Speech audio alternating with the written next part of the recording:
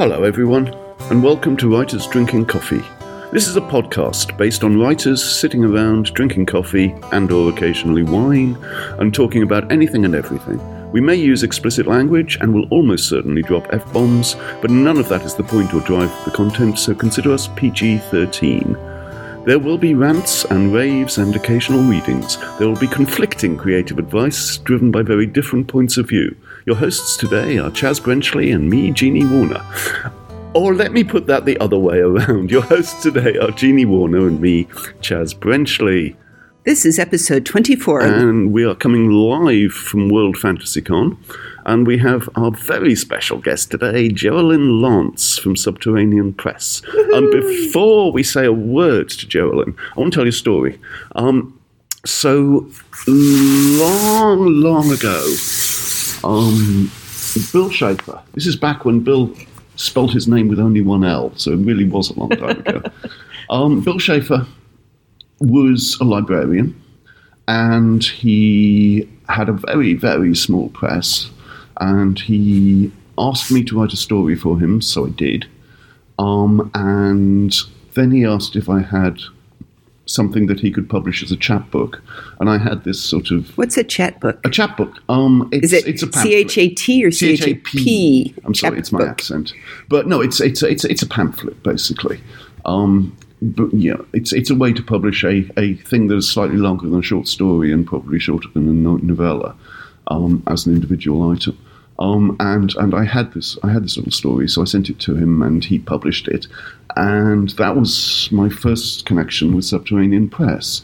But Bill became a friend, and he used to phone me up on Sunday mornings, and my cat would sit on my shoulder and purr all the way to America, and it was adorable.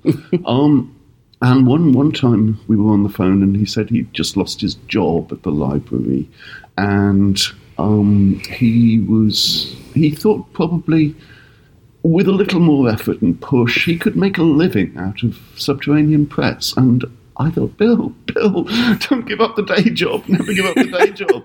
Nobody makes a living from being a small press. And you know, wait a second, Chaz. Hello. Nobody makes a living being a writer either, and yet here you are. That is true. But as you see, I'm very thin. And yeah, no, I mean, here we are 25, 30 years later, whatever it is. And Subterranean Press is this massive, marvellous thing that I adore. And it's still Bill, you know, it's just adorable. Anyway, that's my story, and probably my sole contribution, because I'm going back to the coffee now. Well, Geraldine, how did you get involved with Subterranean Press? Well, I first got involved because I had been going to science fiction and fantasy conventions. I am not an author. I am not a writer. I am just a fan. And I became friends with Yanni Kuznia, who is the managing editor at Subterranean. So after becoming friends with her, I had asked, hey, if there's ever any openings at Subpress, I would love to work there. I had been working retail, and it was the hellish landscape that retail is. I've heard that. Yes, it was not great. So they actually had an opening in their shipping department. So the way Subterranean works is we're publishing collector's editions that are designed to be very pristine and in perfect condition with no torn dust jackets. And so we hand pack and ship each customer's books individually. So I started working in the shipping department, and I loved working for the company. Did you have to wear a tuxedo, gloves? Is this... No, it turns out when I wore a button-up shirt to the interview, they were like, you know, that's a little bit much. Like, sorry, it's an interview. And it turned out I actually had a good eye for copy editing. So even though I was working in the shipping department, there were things I noticed in our books and mistakes before they were ever published, of course. Thank God. Yes. Yeah. Yes. And Yanni and Bill encouraged that skill. And eventually I moved over into, after about 2 years, being the production assistant. Mm-hmm. So that was when I became Yanni's, right-hand person, and everything took off from there. Mm-hmm. And now you're officially production manager. Yes. Okay, so it's not just everybody out there who doesn't know what a production manager actually does. It's also me in here. Despite I've been in publishing for 40 years, and I really know nothing of what happens behind the front desk. So what is your actual job? My job, the very basic part of it, is to take a book from manuscript to getting it in the warehouse. So once Bill and Yanni have signed a contract and acquired the files, I'm the person who takes those words, and I take the vision that Bill and Yanni and the author have for the book and make sure it comes to fruition. So I will take these files and prep them, or my assistant Kyle now, actually, he will prep them. Ooh, an assistant. I know, I feel so fancy. My assistant. Let me tell you, EA's the best things ever. Yes. So we prep this file, and we have designers that we work with. They're not in-house. We're not that big. And we will have a designer give us a few examples, make sure it fits the look we're going for. Once we get that back and approved, we will have the text flowed into the book, so we have the entire text. And then I send it out to be edited by somebody. If we're doing a special collector's edition of something that already exists, the person doing the editing will read both versions to make sure ours match exactly. And also, catch any misspellings that made it in the original. And I make sure the art gets placed. I do a lot of interacting with the printing companies as well. Something not a lot of people realize is, so we're, a publishing company. We don't actually print the books in-house. We send that off to another company.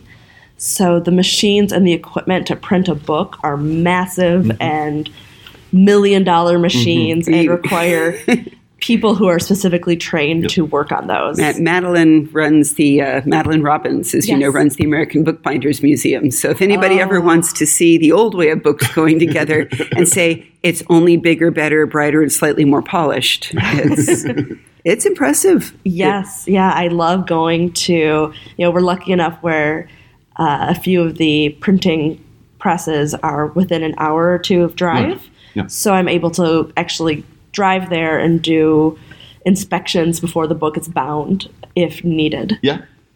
So what state do you operate out of? We are in Detroit, Michigan. Yes. Okay. Yes. Because we were just talking, as I said, we've talked with an agent that says agents tend to be in New York. So I'm looking at where the publishing tends to hang out. And I knew there was a big thing in Chicago for a while. Did Detroit grow out of Chicago? Did Chicago grow out of Detroit? I would say Chicago grew out of Detroit because Southeast Michigan is where a lot of printing presses started. So there was a few people back like 1890 who they started a printing press, and different people branched off from that original duo. So, and they started one in Chicago. And so a lot of the Midwest actually has a lot of the printing presses. I mean, less and less every year. Sure. Yeah. And it's,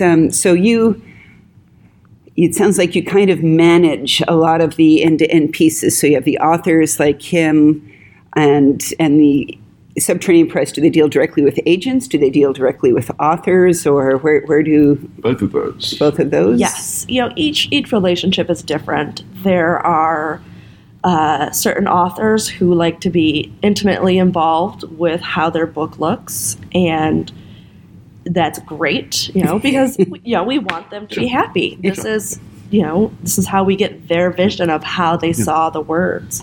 So do you commission the artwork yourself? Yes. Right. So we take input from the authors. Sure. John Scalzi, he loves Natalie Metzger's work. Mm-hmm. She did the interior and cover art for Miniatures, which was a collection of short stories that we did, which several of those are on the Netflix series Love and Death and Robots. Yes. So those came from like our short story collection. So John and Natalie did a lot of communication for that, and we were just like, thank you, these are amazing.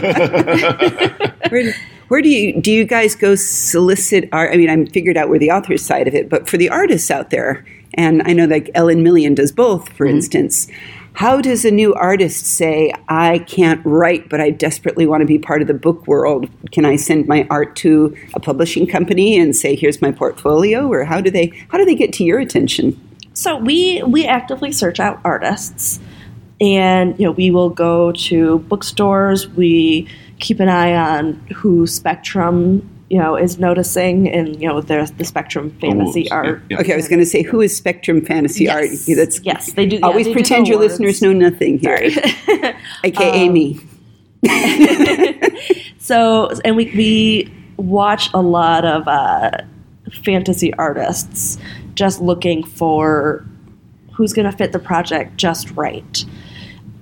And I personally, I will go on to ArtStation and Behance and Instagram. I don't know what those are. ArtStation and Behance are kind of like a website that artists can have a portfolio on, and it's all just kept right there. Yeah. So neat. And I'm able to search by fantasy art or concept design. I look at a lot of video game artists because they're usually able to do the epic sprawling look that some of our books require.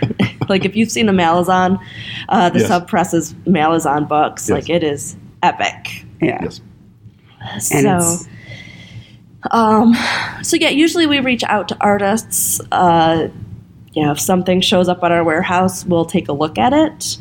I don't think we've ever found the right artist from that, however. Okay. So cool. Well, it lets them know. I'll grab the sites from you, listeners, so you can look up online where to go and start creating your portfolio here. And I love it when on Twitter people will do the roundups of different artists promoting themselves, and watching an artist whose work I respect who they're promoting. Usually they manage to promote somebody who's equally skilled. So that's a lot of word of mouth. Yeah, sure. I always think it's funny, and in this industry in particular, the whole writing and art and the creative side of it, it is different in competition than many of the other industries seem to be, because it's not me instead of you, it's me and you if I like you, because there's none of the, wow, I hate that stupid John Scalzi, but oh God, what he writes is so beautiful. There's a bit of that. Yeah. But no, it's not a zero-sum game. Yeah. My selling a book does not prevent you from selling a book. Exactly. And does that work in publishing too? Are there rival publishers at all, or is that a myth? Or well, there's definitely at least in the collector's edition, there are certain authors that are very sellable. So there's the competition for, everybody wants to be able to be the next person to publish Stephen King's limited edition. Sure. So there's that competition where we all want to be that company. And, when a new author hits, there's a bit of a scramble for, there'll be multiple bids of presses like ours trying to do their work. And it's great for the author because they're able to choose who they want to work with, who's going to fit their vision. What Grim Oak is doing is different than Subpress, and we're different than Cemetery Dance. Yeah. So there's a third one. Then I say, when you have it, you promote it. Now, I've tragically been involved in marketing for a bit too, here and there. Do you have a whole marketing division, or is that something that you handle in the production area? Or how do you get the word out? How do you wave the flag? Well, for us, we have a very established customer base that has grown through Bill. And he sends out a newsletter twice a week that has been probably the best source of finding out about us. And other than that, really, because we are selling to devoted fans, the devoted fans tend to be the ones who follow an author's online presence. So once an author says this is happening, their fans hopefully come in droves. Yes. Gail Carriger, she has... Oh, she's so organized. Yes, I love her. But her fans, they are very devoted. Yeah. And even if they personally might not want the book that's coming out, they will spread the word to everybody they know who might be interested. And that's our best marketing, is the rabid fans. Basically, you're selling into a community that really wants what you're selling. Yes. And that makes a difference. Yeah, no, totally. They're finding, that tribe of people who, they are willing to spend money on a book they've already read. Yes. Yeah, exactly. Do you ever have some of the bigger publishers trying to come in and shark people, or is it even sharking, or is it just this series, that series? Like if you have Gail Carriger for this, and then I have no idea in the world who's publishing whom right now, so this is my ignorance. But I'm saying, what if somebody like a Tor came in and tried to steal her?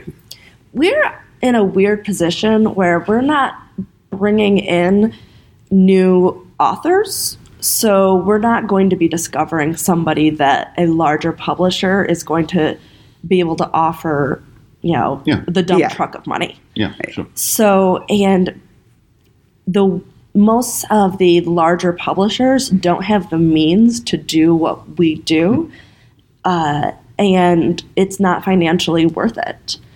We're publishing limited editions. There's a finite amount of money that we're going to be making off of this. Right. Part of our business model is that we're selling, for example, 1,000 copies of a book. They're all signed. They're all really expensive to make. And we'll never go back for a second printing. Yeah. So these could actually be rare and valuable and worth something as it goes by. The two markets for these books are the fans and the collectors. And a lot of them just will get shelved, possibly even still in their sealed bags. Yes. And never read, but preserved. When we do an original, we will do multiple versions, traditionally, where we might do what's called a trade edition, which is hardcover and is not signed. And we'll produce maybe 2,000 of those. And then we'll do a limited edition where they're limited because we will only sell or produce so many. And when you open the book, there'll be what's called a signature page where the author or authors or artist have signed it. And there's a little wording that states, this is limited to 1,000 numbered copies and 26 lettered copies. This is copy. And then in the warehouse, we handwrite what copy you're receiving. Oh, so like the art prints, kind of like the 1 of 250. Exactly. I am 75 of 250. Yes. Do you have any customers who always want the same number? Yes. I thought you might. Oh my gosh, really? Of course, that's a thing. What was I thinking? I mean, everybody wants number one. Sure. That we... do you sell it? I'm sorry? Do you sell number one? Yes. Okay, yes, we do. You don't even keep it for your own shelves? Nope. Right. Number one is you're not allowed to hold number one unless it's unless it's in a series and you got number one for the first book. Okay. Then, but we try to it's first come first serve. So the first person who places that order, and if they're not somebody who requests a different number, they will receive number one. Cool. Yes. That's very nice. One of the things we do is we keep track of who gets what number, and then we try to match your number whenever possible. So when we're doing a series, like we did the limiteds of the Broken Earth trilogy by N.K. Jemisin, if whatever number you got for the 5th season, we tried to make sure you got that number for the 2nd and 3rd. That's extremely cool. Yes. Yeah, that's customer care. And that's what it is. Like it's people desire a matching set is valuable, and it's also rewarding the people who were in at the beginning. You know, it's reward your faithful. Yeah, exactly. That's beautiful. Exactly. So it's not everybody wants a matching number. There are people who do request a random one. Okay. And I understand the pain of people coming in later in a series not being able to get it. I get it. I've occasionally, for very prolific authors, said, "Oh, this reading, I pick it up at an airport," and I used to get books by volume because I need it to last a certain amount of time for a 16-hour flight, and I read too fast. So I found a book 8, and I didn't realize it was book 8 until because I didn't read at the end first. Oh, see all these other books, and oh shoot! So that would have been terrible for me if I'd been trying to do that. Yeah. But on the other hand, to a certain extent, I kept thinking of all the people that are completionists, and by that I mean you got to catch 'em all Pokemon players, or I must do everything all the way through the end. That's kind of a really neat feature. And I don't even know if they know that it's possible. So there you go out there, extreme collectors. You can have a whole new... That is something that we try our best to do, is keep a series looking the same. And it's something where I care a lot about that, because I am definitely a Pokemon, catch them all, organize everything perfectly. So, you know, and Bill, he's got a lot going on, so he doesn't care about that as much as, say, I do. So one of the things that I instituted when I moved into production is we track everything and make it match as much as we can. And Yeah. So when you do a trade edition, it's not signed, it's not limited. Would you reprint a trade edition if it did well? we have in the past, and it really depends on the contract and if we think it's going to still make more money. We have been reprinting some of the McCammon books, originals that we did, because we found that 5-6 years later, the trade edition that we originally published is going for $200 on the aftermarket. Wow! Yeah. So we'll, we want to share with that. Exactly. And we want people to be able to read the books. Yeah. So we have reprinted a few of those. Mm-hmm. I mean, you're very much a niche market. Yes. And the big publishers are very much the other thing. Do you actually have a relationship where, a big publisher would come to you and say, "We've got this new guy, and he's going to be big," like that? I don't think we've ever had something like that happen. Yeah. We have relationships with the publishers. Most of the big publishers have somebody working there who's in charge of subsidiary rights that we interact with. Yeah, sure. Usually it would be our relationship with agents who would reach out and say, "Hey, I think this would be a good fit for you." Right. And correlative to that, you do sometimes, a lot of your work is reprints, but you do some originals, I know. Do you ever have big publishers coming to you saying, "Okay, you did this, we really like to do a trade edition of that"? I'm sure we have. I can't think of one off the top of my head. Right. So it's not common. It's not common. Part of that is because a lot of the originals we do are novellas. Yeah. And they're hard to sell. Those are hard to sell. Yeah. Something that has happened is, for example, we've been publishing hardcover editions of Lois McMaster Bujold's novellas. Right. And in particular, her Penric and Desdemona series. She is going to be releasing an omnibus with Bane of the first 3 and then the second 3 collected. And those are coming out in paperback, I believe. So that will happen. Yeah. But that is driven by Lois and her agent because we don't have those mass market rights. Yeah. So we wouldn't be selling those rights. No. Look. Now, as a question, in the routes to market, do people buy them directly from you on your website, or do you license through Amazon or other places, or how do you push out? Most of our books are sold directly to our customers from our website. So I would say probably, depending on the title, we're 60% direct to customer. Okay. And we do sell through distributors such as Amazon and Baker and Taylor and Ingram.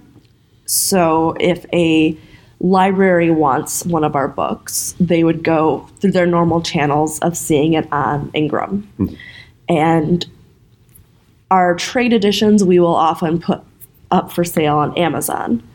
Now, the Amazon gets filled last when we are publishing something. So to guarantee a copy, it is best to buy direct from us. Sure.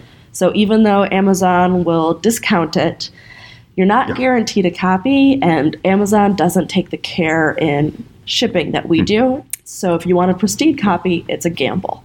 That makes sense. Yeah. So, Many things have been said already about Amazon's warehousing. Yes. So, and following on from that, do you have a relationship? Do you sell to the independent science fiction bookstores like Borderlands? We do. Yes, we have a relationship with Borderlands. We work a lot of our limiteds with Camelot Books. So if you're looking for something, Camelot is a great resource. Where's Camelot? They are in Florida. Okay. I always thought they were somewhere in England. So It's just, allegedly Cornwall.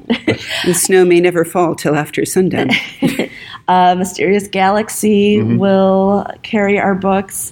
And a lot of times if an author has a bookstore that is dear to their heart, they will order lots of our books. So I think there's a bookstore called Hugo's that Lois has, Master Visual has a relationship with. Right. So they'll order a bunch of our trades. She'll go there. She'll sign a bunch for people. Sure. Nice. So, so if you know that an author has a relationship with a bookstore, that's another great resource for finding our books. Yeah. Do you do a lot of your, first of all, are you international? Are you mostly North America at this point? Or we will ship anywhere in the world. That's for all you Australians that actually listen to this podcast. So, and Australians, I am sorry that it costs so much. They know. Yes. We have a lot of friends that say, can I ship something to you, and would you send it to Australia, and I'll pay you whatever it is. So that's a hooray. Australian market, you can buy directly from Subterranean Press. Yes. Yeah, we will ship anywhere. Sadly, our cost for shipping, we're in a weird place where we're not big enough to get the type of contracts that allow for discounted shipping that a lot of larger companies can do. So the price you're paying to ship something is what it would cost. Well, going down to the post office and shipping something. Exactly. But that means some of them won't even do that. So I have had many friends that have asked us to ship, so I think it's great that you say, no, you're just, whatever it costs you, you have to pass it along, but you're at least willing to do it. Yes. And it helps that you manufacture them here in the United States, because that's a new rule in shipping, too, that they ask me of, where was this thing created? Yes. So the fact that you are creating an object and making the book here in America makes it easier to ship with our very strange current changes of rules. Yes. Yes. And so I guess what advice would you have for somebody else who said, maybe I can't write, but I want to be involved in publishing in some way? What advice would you give them? My advice would be to work on skills that can get you into the different types of roles. So for what I'm doing, it's project management. So even I don't have an English degree. I actually don't have any college degree. So thank you, Subterranean, for looking at what I can do and not a degree. I'm an art school dropout, but somebody who has like a project management certificate, if that's a skill you have, it's a great thing to encourage. Oh, I entirely agree. I think anybody in the world, for everything in the world, should do a little bit of project management. Yes. As I had a project management teacher say, look, making a Thanksgiving dinner is project management. Yes. Ooh, I can do that. You can do that. I can call somebody to deliver it. So looking and seeing, it's not just being an editor, it's the people in the whole supply chain. That makes sense. So relationship management on many different levels. Yes. See, the big publishers, their websites will have different careers that they are looking for, and very few of them are editors. I can see that. All right, we're going to put links to these fabulously interesting places. I'll work with Geraldine to get all of the list of stuff that we talked about during the podcast. And it will all be on our website under this episode, which is on www.writersdrinkingcoffee.com. You can also find us on Facebook and Twitter. We live for email. And if you have a question specific for Geraldine, we will pass that on and get a response for you there. You've been listening to Writers Drinking Coffee, a labor of love and enthusiasm put together by the hosts. Our main web support magic is brought to you by Deirdre McGaffey-Schween, and our sound engineer and backup web spider is David Welsh. Our intro music is Pretty Maid Milking a Cow, and our exit music is Breakfast with a Morning Person, both by Michael Ingberg. You can hear more from Michael Ingberg on manyhatsmusic.com. Our podcast sponsor, as always, is Jackal Designs, enabling you all to buy cool WDC swag, including our new Live at Mally's t-shirt, recorded on this very device here, the world's prettiest microphone.